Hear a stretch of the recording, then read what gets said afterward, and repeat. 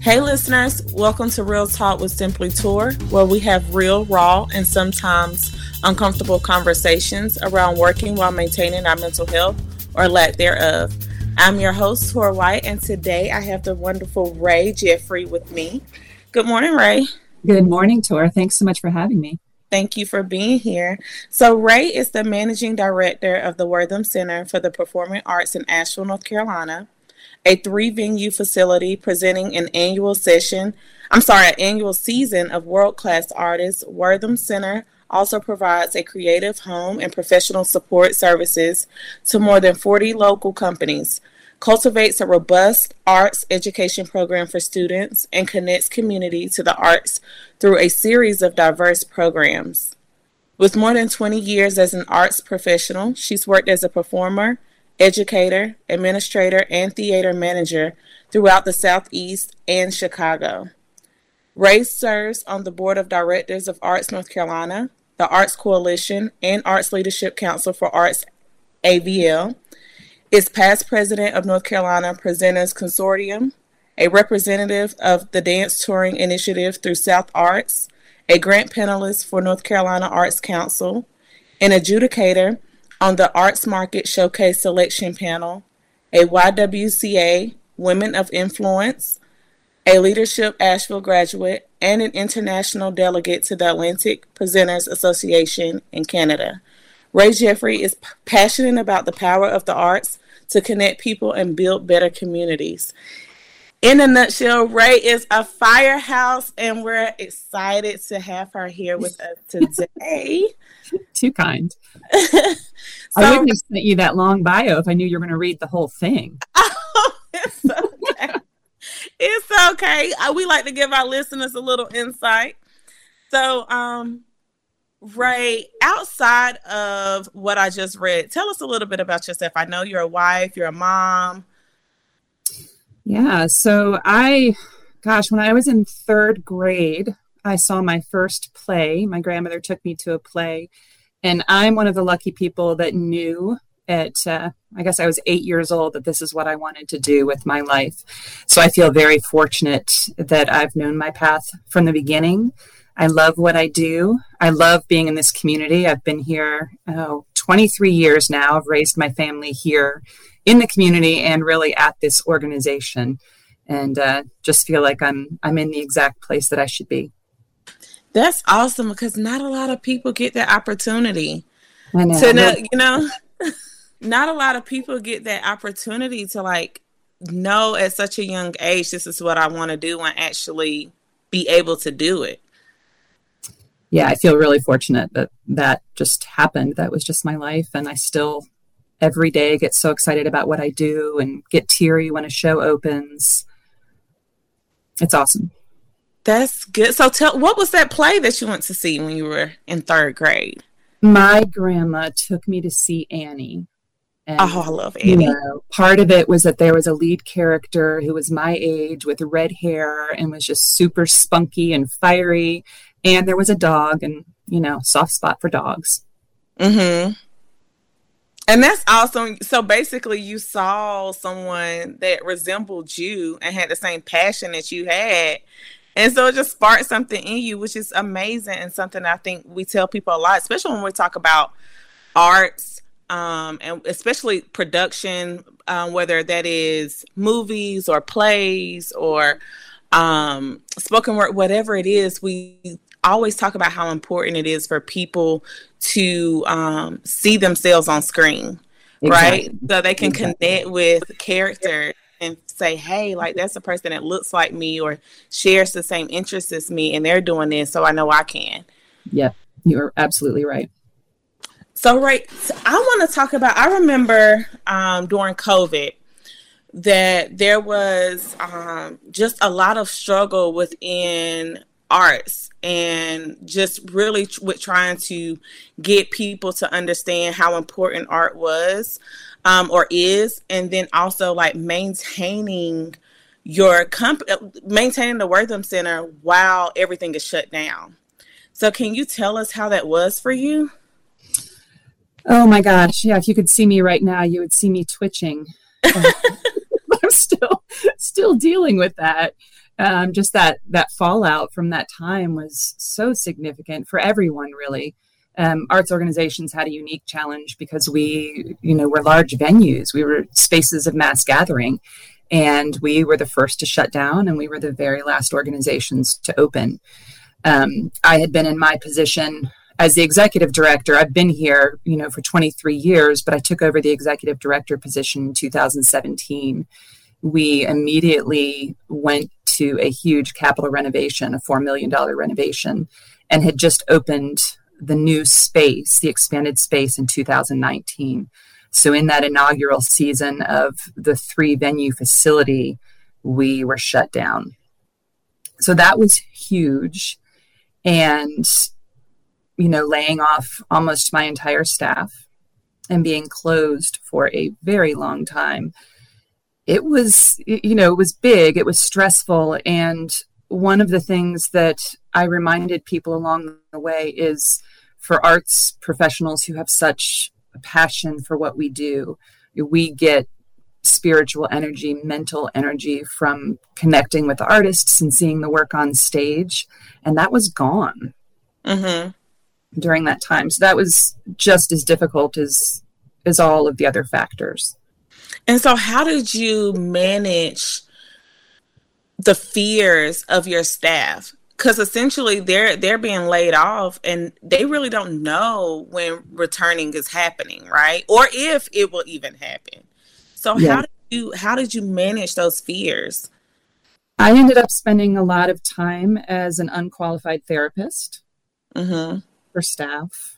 And it was new to all of us, right? We had no idea how to manage a staff or how to manage ourselves or people during that time.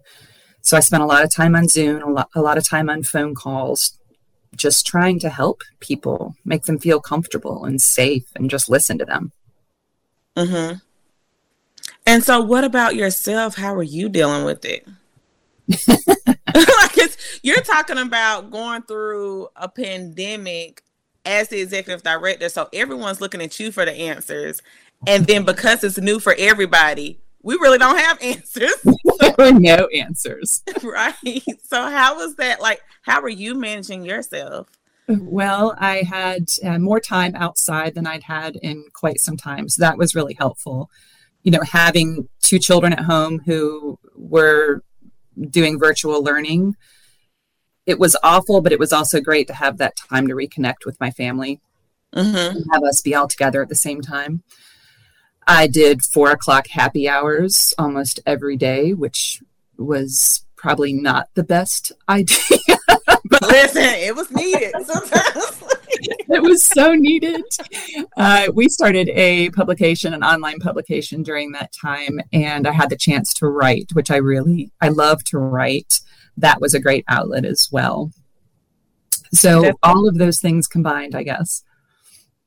Which is necessary, right? And so let's go to opening. I remember coming and I'm trying to think of her name, and she was absolutely amazing.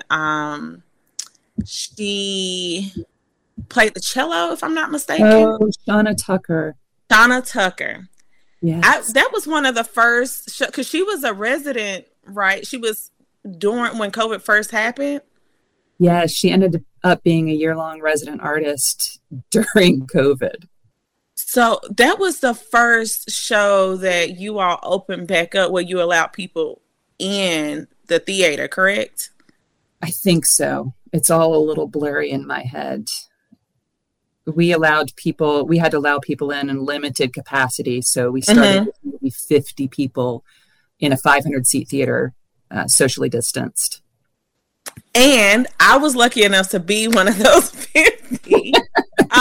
And it was absolutely amazing. But one of the things that really struck me was how your team was able to juggle having people in the theater, but also allowing people to share an experience virtually.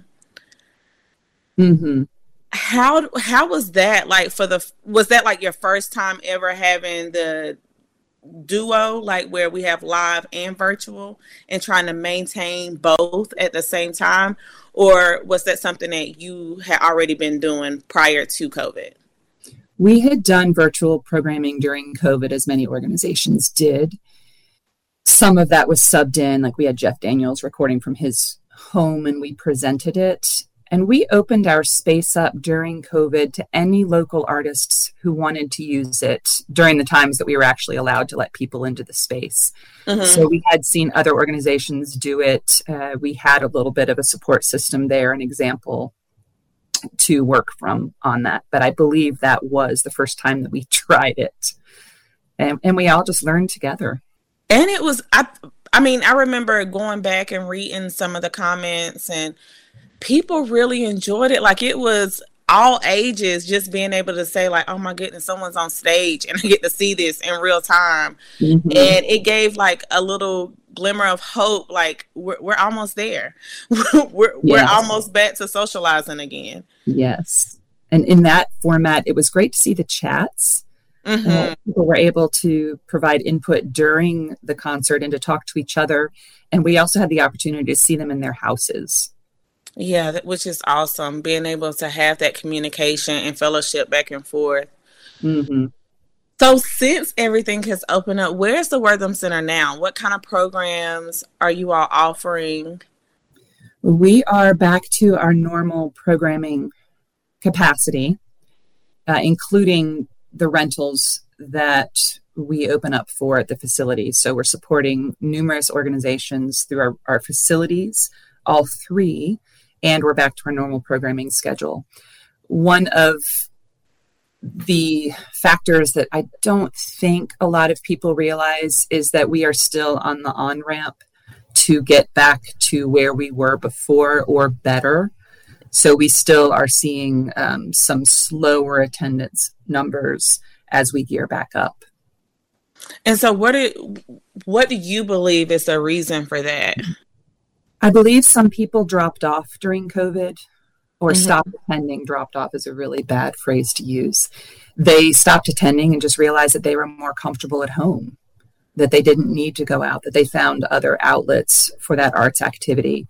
It's a small percentage, but it's real. And there are some people who are still afraid to be out, who are still afraid to be in a 500-seat venue with other people through their own preference or because they have a health issue in their house that they need to deal with. We have fortunately seen an uptick in a younger audience that connected with us during COVID. And it's been really great to see those people come into the theater and to build that next generation. Mm-hmm. And speaking of the next generation of arts lovers, I was looking on Facebook and noticed that you all are accepting applications for the summer program. Yes, for our summer camp program. Can you tell the listeners a little bit about the summer camp?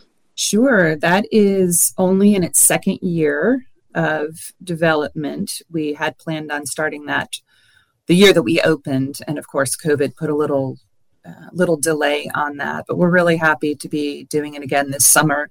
Last summer went very well. We partnered with Bright Star Theater Company to present that camp, and this year we're doing it all internally. We have some fantastic staff members who are teaching artists, and we have 4 weeks scheduled right now. That is awesome. So what are the age groups for that camp? We're going anywhere between 6 to 12 in different sectors for the summer programs. Mm-hmm. And so for listeners who have youth who are in the slightest bit interested in anything production or arts related, I think it'll be a good opportunity. I think it's very good to allow our youth to get into spaces they may not typically be in and figure out what it is that they love, because there's a lot that goes into production. I remember going to the Grammy Museum in 2022, and being able to sit in and hear people talk about, like, people think that production is all about the director or the actress, but it's lighting and it's costumes and it's makeup and it's just all these other different things behind the scenes that I think a lot of people don't think about. And being able to give opportunity to youth to be able to explore those passions, I think is very important. And it helps us to tell our leaders that we need to continue to fund the arts programs. We need to continue making sure that art is just at the forefront. It's very important. A lot of people learn through art. Essentially, like you said, your staff and you were able to get through some of the toughest years that we had as a country because you were able to dive into your passions of writing, right? Which is a form of art. Absolutely. And there's an opportunity even for kids who don't have any desire to go into theater. They don't want to be an actor or singer or design lights, but the power of being in a group and creating something together and gaining that self-confidence and skill set is so important. Mm-hmm. So what shows do you have running right now, or how do people learn about the shows that you have currently? All of our shows are on our website. Everything that we curate and bring in is under the Wortham Presents series, but we also have calendar listings of all of our rentals for the facility. We are in the spring session, we are hosting the last two programs of the Comedy Zone. That's a new venture for this year in our Black Bucks Theater, our Tina McGuire Theater. 2 shows on Friday and Saturday nights. And that's been really exciting just to see that different crowd and that different genre come in here. And just also a lot of dance and music programs remaining this season. We're really fortunate that our resident company right now is Stuart Owen Dance, which is a husband and wife team of professional dancers out of Old Fort. And we've supported them this season to create their own program that will be on our main stage and to create a commissioned piece, particularly for the Wortham Center. Oh, awesome. Awesome. So a lot of building of community happening. Yes, and supporting local artists and bringing up those artists in the field who are the next generation. Mm-hmm. Mm-hmm. All right. So can you tell our listeners, did you tell the website that they can find you at? I did not. It's worthamarts.org, WORTHAM arts.org. Okay. And so listeners, you can go there to find out various going-ons at the Wortham Center, being able to get in touch with Ray or other staff members there if you are interested in renting space or possibly, being a part of the team or seeing a show, bringing your youth there. However you want to get involved, it's very important that we really tap into these organizations who are giving back to the community. And that is exactly what the Wortham Center is doing. Ray, I want to thank you so much for being here with me today and having this conversation, being able to get the Wortham Center out there to just a different audience. And I know that I would want to have you back just to talk more about the summer program, to try to get as many people involved as possible in that. I know my daughter last year, she wasn't at the age, but she is now. So I will be reaching out because that girl is ready to be on somebody's stage. She is. She's a natural performer. She is. Yeah, she is full of personality. Well, thank you so much for having me. And I just wanted to say how important the work is that you do and the transparency that you provide for people's mental health and just bringing that topic into visibility. It's so important. So thank you for doing that on behalf of all of us in the community. Oh, thank you so much. Well, that is the end of today's show. Again, thank you, Ray, for speaking with me. To my listeners, you can find me at simplytour.com or at bizradio.us. Until next time. Thank you for listening. If you liked what you just heard, be sure to subscribe to the podcast and be sure to visit bizradio.us to find hundreds of other engaging conversations, local events, and more.